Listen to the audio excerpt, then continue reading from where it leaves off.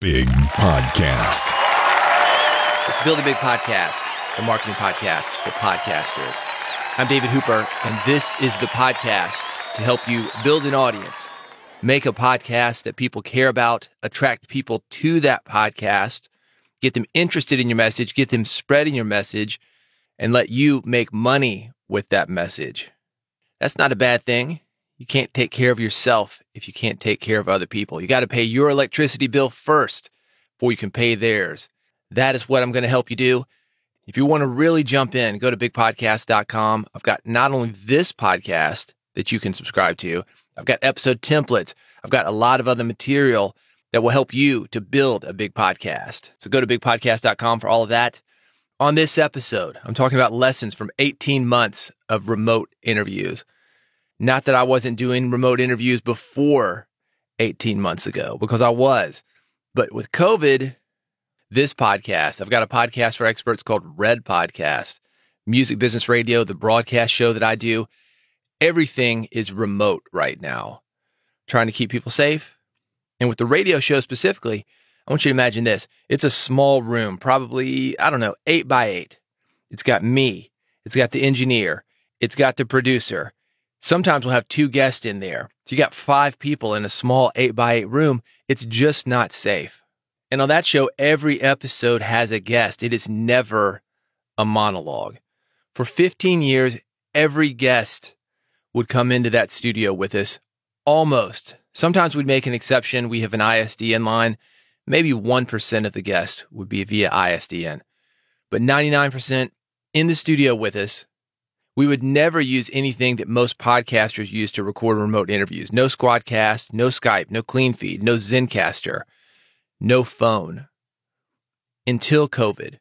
When COVID hit, because of the setup that I'm talking about, the 8 by 8 room, 4, maybe even 5 people in a single room, getting together in person was not an option. This show goes out all over the country.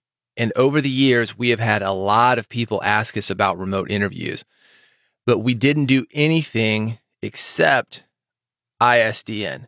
And the reason only 1% of our episodes are ISDN is because ISDN is expensive, but it's reliable. It's always connected to a studio, so we knew that the guest was going to sound good. That's the main reason we only gave that option. But there's 3 other reasons that we were doing so few remote interviews. One, we are in Nashville, Music City. The show, Music Business Radio, being in Music City, we've got plenty of guests. Guests were not an issue for us. So if you can get people to come to you, why would you go out and try to work a new process? We didn't. The second thing, not only do people come to us physically, but we've got people who want to come to us. We don't have to go out and approach guests. We've got publicists. We've got artists themselves. We've got record label reps.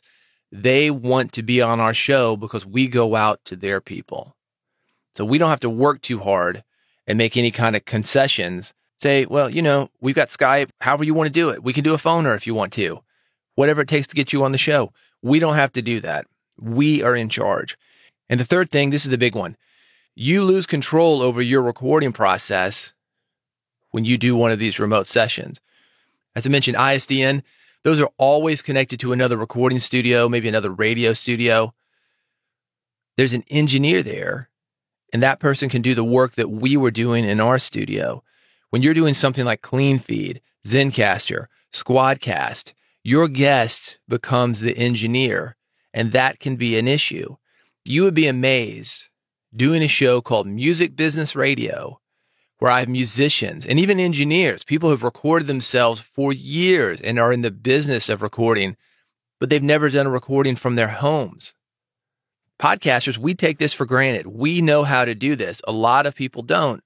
And because of that, you'll have people, well, I don't need to use a microphone. The computer's got a built-in microphone, or I'll just use my AirPods. Just got these new AirPods. They sound great.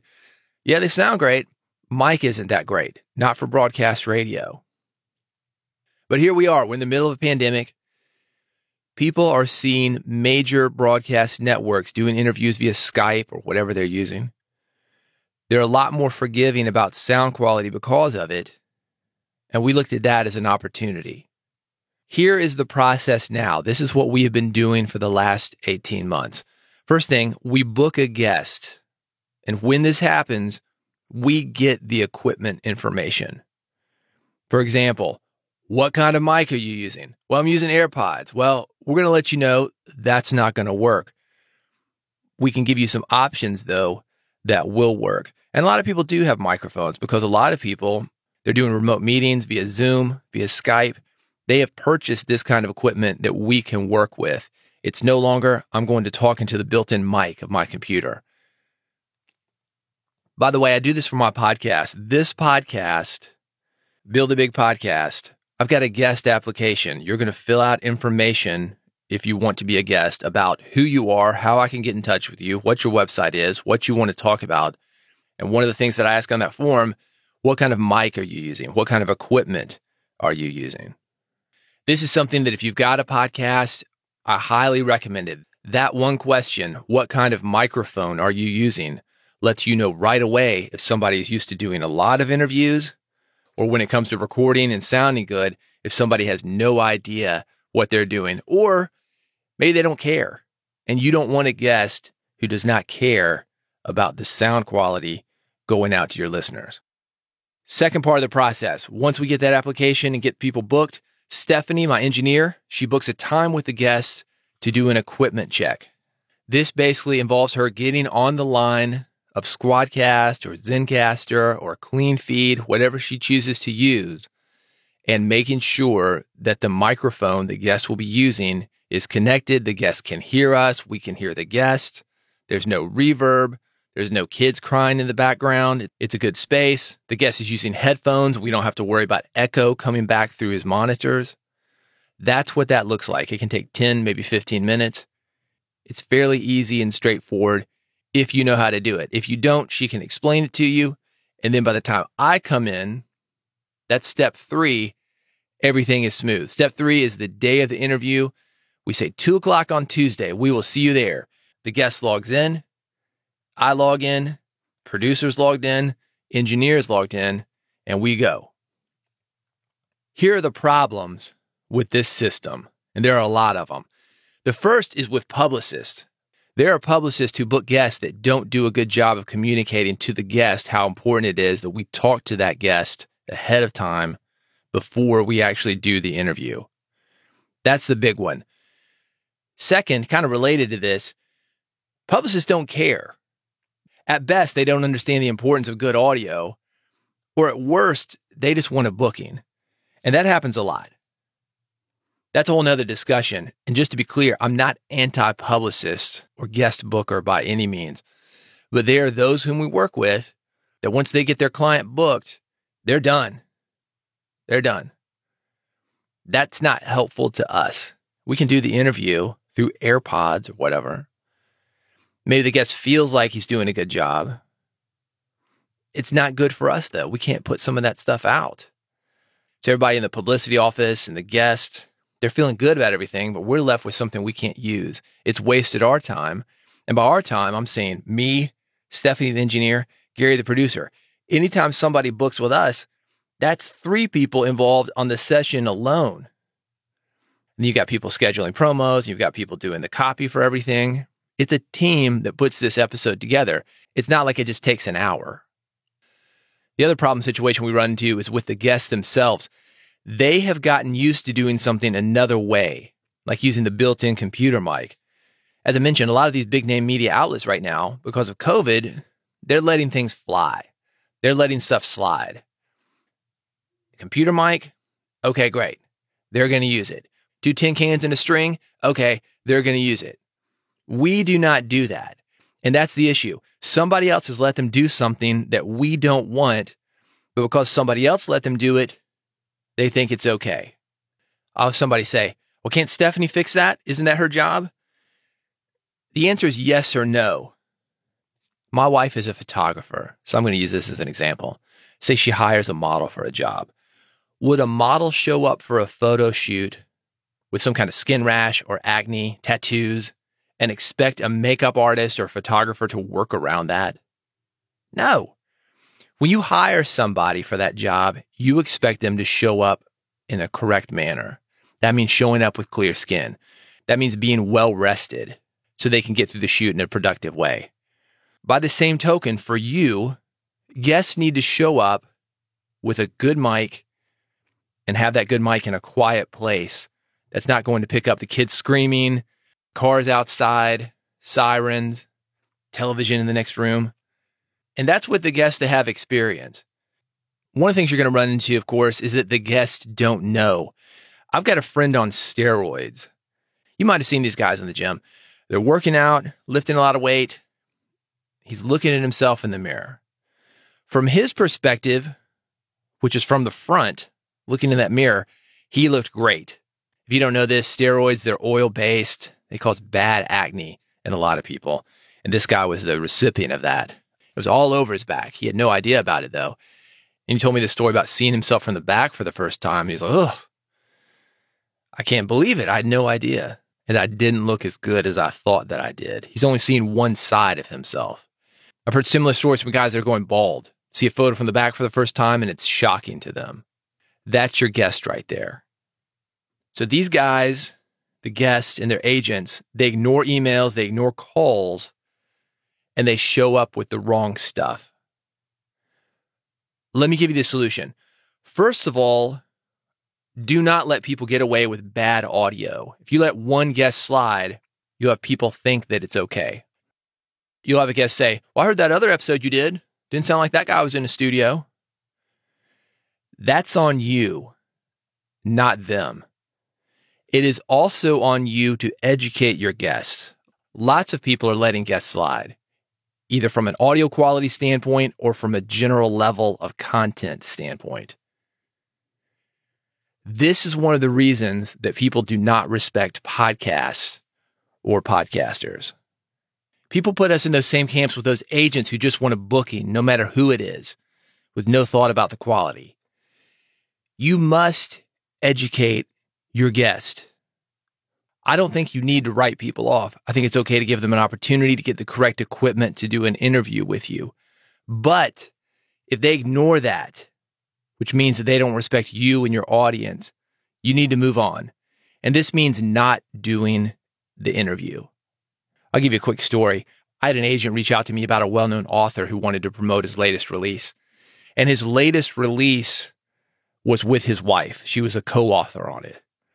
On her own, she wasn't interesting to me. This guy was super established. He'd done dozens of books, sold millions of copies of those books. And she was a ride-along. That's what it seemed like to me. I wasn't that interested in interviewing him unless he was on his own.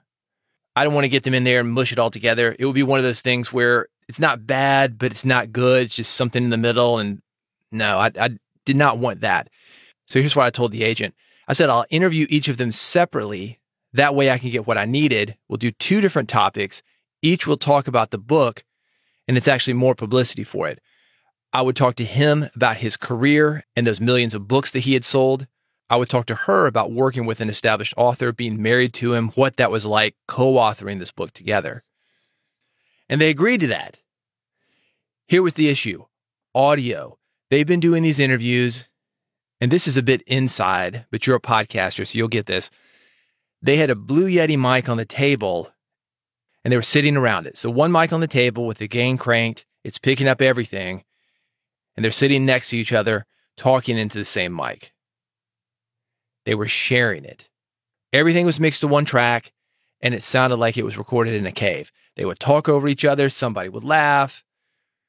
I don't remember them having headphones on the videos that I saw of them doing this. This is how I knew how they were doing their interviews. So that's going to be a problem. So here's what I told them. I said, you need a better mic to do this interview with me. And that's what killed it. That was too much for them. And that's how this works. Some people want to do things their way. But if their way isn't your way, it doesn't mean you have to participate. They didn't have to participate with me. I wasn't going to participate with them. No episode is better than a bad episode. And I don't care who the guy is. If he's coming in with a big echo and a boomy room, and his normally great speaking voice sounds thin, I'm not going to do that. I'm not going to put my engineers or editors through it. make them do all the work that this guy could have fixed by getting a decent mic. I'm talking $60 on Amazon, getting close to it, wearing headphones. That's completely disrespectful to the people that I work with, and I'm not going to do it. On the other hand, here's another story. I just did something with a woman who wanted to use an iPad. That doesn't work with the software that we use. So she said, okay, I've got my neighbor. We can use his computer, but he doesn't have a mic. This was done through an agent. Nobody had explained this to her ahead of time. So I'm on a phone line talking to her. My engineer is on the phone line talking to her. We're trying to figure out a way to get this woman interviewed by us because she was great, but we weren't going to interview her if she wasn't mic'd well and she didn't have a good place to do it. Explaining all of these things can be frustrating, and it can make you seem hard to work with for some people. Or maybe you haven't even done this, but you feel like people are going to have the perception that you're hard to work with. But pros appreciate you taking the time to make them sound good. This woman was thrilled. She was more frustrated at the booker than she was us. She was amazing. Long music career. We ended up getting her in a studio out in Los Angeles. We made the thing happen. She sounded fantastic, and she appreciated it. Don't be afraid to educate your guest. This is the bottom line. Pros appreciate you doing what it takes to make them sound good. If somebody isn't going to work with you to make himself sound good, you're helping him out. This isn't just for you. Is that really the kind of guest that you want on your show? You don't want one of these churn and burn guys who thinks you're making widgets and all interviews are the same and you can just show up and phone it in. That's not helpful. I know some of these guys, they say, I've been on 3,000 podcast interviews. Or some of the hosts even. And you probably met hosts like that. I've done 5,000 podcasts. I've never edited a single one. That's easy. That's easy to keep pushing those numbers and think that you're working. But that's vanity metrics, man. I don't want 5,000 podcast episodes from you. I want 10 good ones. And that takes planning. It takes pre-interview work. It takes being a good host. It takes editing. It takes mixing down things and post-production on your audio. This is not a numbers game. Yet some guests, just like some podcasters, they think that. That is another one of the big lessons that we've learned over the last 18 months with remote interviewing. I'm going to leave you with this one. This is one of the things that we've learned in the last 18 months of doing remote interviews. When we had people in our studio, they had skin in the game. We were attracting a better quality of guest. It is pretty easy for somebody to jump on a remote session, maybe too easy. And many people won't respect doing that like they would if they had to hop in a car, fight traffic, and drive to you. Actually go to a studio. Those are the type of people who are committed. I told this story of Dave Jackson. You know him from School of Podcasting. Coming down from Akron, Ohio to Nashville. He drove about 8 hours, comes down, does the show with me. We went to dinner at Baja Fresh afterwards. I remember this. Dave hops in a car, drives right back to Akron. That is dedication to a great interview. And was he prepared? Hell yeah, he was prepared. And I also showed up differently. That forced me to prepare because I didn't want to waste his time. So sometimes making people jump through these hoops, it's going to make them work a little harder. It's going to make you work a little harder. And everybody has a better experience because of it. The issue that we face with remote interviews is we don't have that built-in filter that filters out all those people who aren't serious. So you can get dragged down to their standards. But don't do that. Do not lower your standards. That's a big one. Remote recording, a huge opportunity. You can access more people than you would have been able to previously when you were doing something in the studio. But you're going to have to go through a lot more noise and arguably a lot more work. My engineer, Stephanie, instead of people who come in the studio and she puts a mic in front of them and does a mic check, she's got to get with them ahead of time. She's got to help them learn how to plug in a mic or talk into a mic or do something on their own that she would have normally been doing for them. That is work. Arguably a lot more work than somebody coming to you. But keep your standards up. Most people are not doing that right now. Most people aren't doing the work. This is the opportunity for you. You're getting better guests. And if they show up correctly and you're doing your work, you're going to have a podcast that stands out. If you found this helpful, you want more of it, subscribe to this podcast. I have made it easy for you bigpodcast.com/subscribe. You will see 3 buttons there. 1 if you're on an Android phone, 1 if you're on an iPhone, 1 if you want the RSS feed. It's really easy. 1 click is all it takes. You will subscribe. You will never miss an episode. And I do these a lot. Also, while you are there, bigpodcast.com, I've got some great resources for you. 25 episode templates. These are going to make it easy for you to put together a great podcast episode. I've talked on this one about how much work that it takes to do that. This is going to simplify your process. You're going to have something that people want to hear, something that people spread, and something that actually helps people and makes impact. All of this is at bigpodcast.com. So go there right now before you forget, bigpodcast.com. Subscribe to this podcast. Never miss an episode. And while you were there, get the episode templates. Get my Big Podcast Toolkit to help you grow your podcast, make more money with your podcast, spread your message, and make people care about what you do. Thank you for listening. I will see you on the next episode of Build a Big Podcast.